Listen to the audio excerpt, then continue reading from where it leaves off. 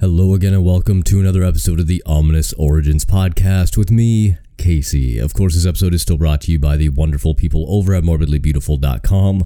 Morbidly Beautiful is your one-stop shop for all things horror content related, from interviews, reviews, top 10 lists, and of course everything in between. Yes, this is the, monthly episode? Maybe even longer than that. I don't want to get into it all, but again, my life is a dumpster fire, so yeah. Just yeah. First it was the fire. Then it was the construction, which didn't leave me much room or time to record just because it was so loud. And I didn't want to have terrible audio quality. And then a whole bunch of other things like my life falling apart. Beside the point, we're going to do an episode this week. I don't know how long it's going to be, but we're going to do one anyway, just to get something out there for you to listen to. We've talked about ghost ships and hauntings and murder ships and all sorts of stuff in the past, and we're going to do that again this week. And like all good ghost stories, they take place in the past, and this one is no exception as it takes place in the 40s, with the exact date not being registered.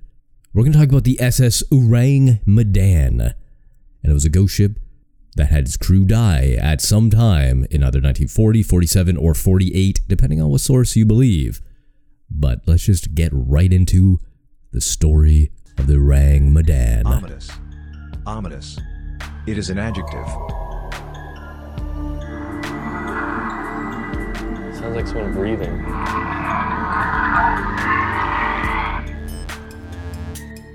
Ominous.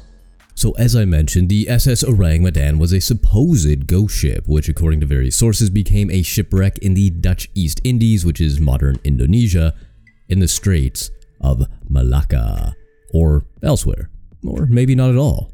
Who knows?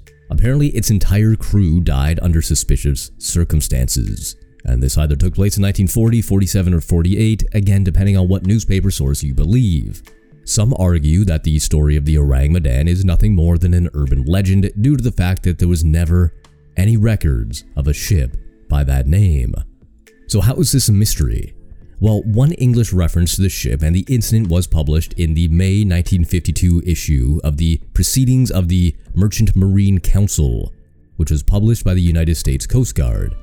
An earlier English reference was published on October 10, 1948 in the Albany Times of Albany, New York, and references its original source as the Elsevier's Weekly. The word Ourang, also written as orange, O-R-A-N-G, is Malay or Indonesian for man or person, whereas Medan is the largest city on the Indonesian island of Sumatra, giving an approximation to the translation of Man of Medan. And if that sounds familiar to you by any reason, it was a semi-popular video game that was released, I guess about a year ago now. It was a Telltale style thing where you kind of walked around and found clues and did a lot of QuickTime events. Interesting game. I don't think it lived up to much, but, some people enjoyed it. Accounts of the ship's accidents have appeared in various books and magazines, mainly on Forteana. Their factual accuracy and even the ship's existence, however, are unconfirmed, and details of the vessel's construction and history, if any, remain unknown. Searches for any official registration or accident investigation records have proven unsuccessful. The story's absolute first appearance was a series of 3 articles in the Dutch-Indonesian newspaper De Inkomtief. And there's more to that I'm not even going to try to read. It's in a language, I guess it's in Dutch. So I'm not going to butcher it anymore. We're just going to go with De Inkomtief, because I can kind of pronounce that. The name of the ship that found the Ourang Medan is never mentioned either, but the location of the encounter is described as 400 nautical miles southeast of Marshall Island. The second and third articles describe the experience of the sole survivor of the Ourang Medan crew, who was found by an Italian missionary and natives on Tanogi Atoll in the Marshall Islands. The man, before perishing, tells the missionary that the ship was carrying a badly stowed crew of oil of vitriol, and that most of the crew perished because of the poisonous fumes escaping from the broken containers. According to this story, the Ourang Medan was sailing from an unnamed small Chinese port to Costa Rica and deliberately avoided the authorities. The survivor, an unnamed German, died after telling his story to the missionary, who told the story to the author Silvio Chiarelli of Trieste, Italy. The Dutch newspaper concludes with a disclaimer, saying, quote, "This is the last part of our story about the mystery of the Ourang Medan. We must repeat that we do not have any other data on this quote-unquote mystery of the sea, nor can we answer any of the many unanswered questions in the story. It may seem obvious that the entire story is a fantasy, a thrilling romance of the sea. On the other hand, the author, Silvio Chiarelli, assures us of the authenticity of the story.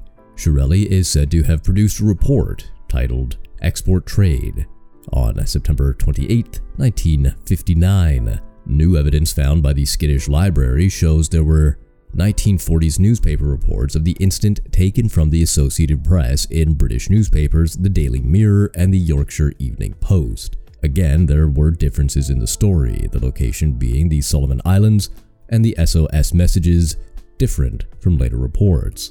The story still appears to originate with Silvio Chiarelli in Trieste. According to the story, at some point in time around June 1947, two American vessels navigating the Straits of Malacca, the City of Baltimore and the Silver Star, among other passing by, picked up several distress messages from a nearby Dutch merchant ship, the Ourang Medan.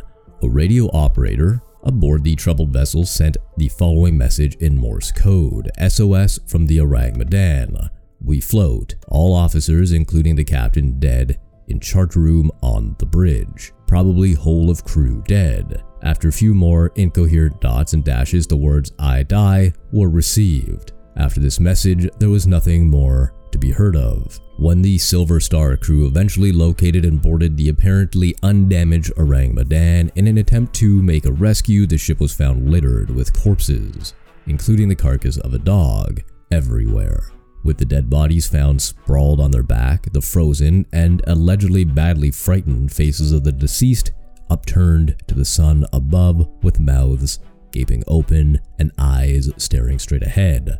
The corpses resembled horrible caricatures of human beings. No survivors were located and no visible signs of injury on the dead bodies were observed. And just as the ship was about to be towed by the Silver Star to a nearby port, a fire suddenly broke out on the ship's number 4 cargo hold, forcing the boarding party to hastily evacuate the doomed Dutch freighter, thus preventing any further investigations to be carried out. Soon after, the Ourang Medan was witnessed exploding before finally sinking. So what happened? That's the million-dollar question, and there's just a couple of theories to really go around besides, the natural haunting or evil that may have been aboard the ship. Many people do hypothesize that the Ourang Medan might have been involved in a smuggling operation of chemical substances, and such a combination of potassium cyanide and nitroglycerin or even wartime stocks of nerve agents could be at fault. According to these theories, seawater would have entered the ship's hold, reacting with the cargo to release toxic gas, which then caused the crew to succumb to asphyxia or poisoning. Later, the seawater would have reacted with the nitroglycerin, causing the reported fire and explosion. Another theory is that the ship was transporting nerve gas, which the Japanese military had been storing in China during the war, which was handed over to the US military at the end of the war. No US ship could transport it as it would leave a paper trail, and therefore it was loaded onto a non-registered ship for the transportation to the United States or an island in the Pacific. Another theory posits another poisoning, carbon monoxide. The theory puts forward that an undetected smoldering fire or malfunction in the ship's boiler system may have been responsible for the shipwreck. Escaping carbon monoxide would have caused the deaths of all on board, with the fire slowly spreading out of control, leading to the vessel's ultimate destruction. Both make sense. Or it could have been a ghost. It could have been a cursed ship. It could have been a monster. There's that new pseudo-Dracula movie that just came out or is coming out, which looks absolutely fucking terrible, by the way. But maybe it was that. Maybe they're transporting fucking Dracula, and he got loose and just scared the life out of everybody. Literally killed them all with a glare. That's why they were all frozen in time with that fearful look on their face. Or it could have just been potassium cyanide and nitroglycerin. Anyway, there is a lot of skepticism around the whole shebang. Several authors note their inability to find any mention of the case in the Lloyd's Shipping Register. Furthermore, no registration records for a ship by the name of Ourang Medan could be located in various countries, including the Netherlands. While author Roy Banton states that the identity of the Silver Star, reported to have been involved in the failed rescue attempt, has been established with high probability, the complete lack of information on the sunken ship itself has given rise to the suspicion about the origins and credibility of the account. Ship's logs for the Silver Star did not show a record of any such rescue attempt. Banton and others have put forward the possibility that the accounts of, among others, the date, location, names, and ships involved and the circumstances of the accident might have been inaccurate or exaggerated, or that the story might just be completely fictitious. One British researcher has found the story of the Ourang Medan transposed to the Solomon Islands, but also with a Trieste connection, in 2 British newspapers in the 1940s, both quoting AP, which is the Associated Press, so there could be some validity to it. However, record keeping and all the weird shit going on at the end of the war really leaves this up in the air. Do we know what happened to the Ourang Medan? No. Do we know it even existed? Not a chance. No idea. You'd think there would be some kind of record or some kind of debris or some kind of evidence found about this ship, especially 70 plus years later.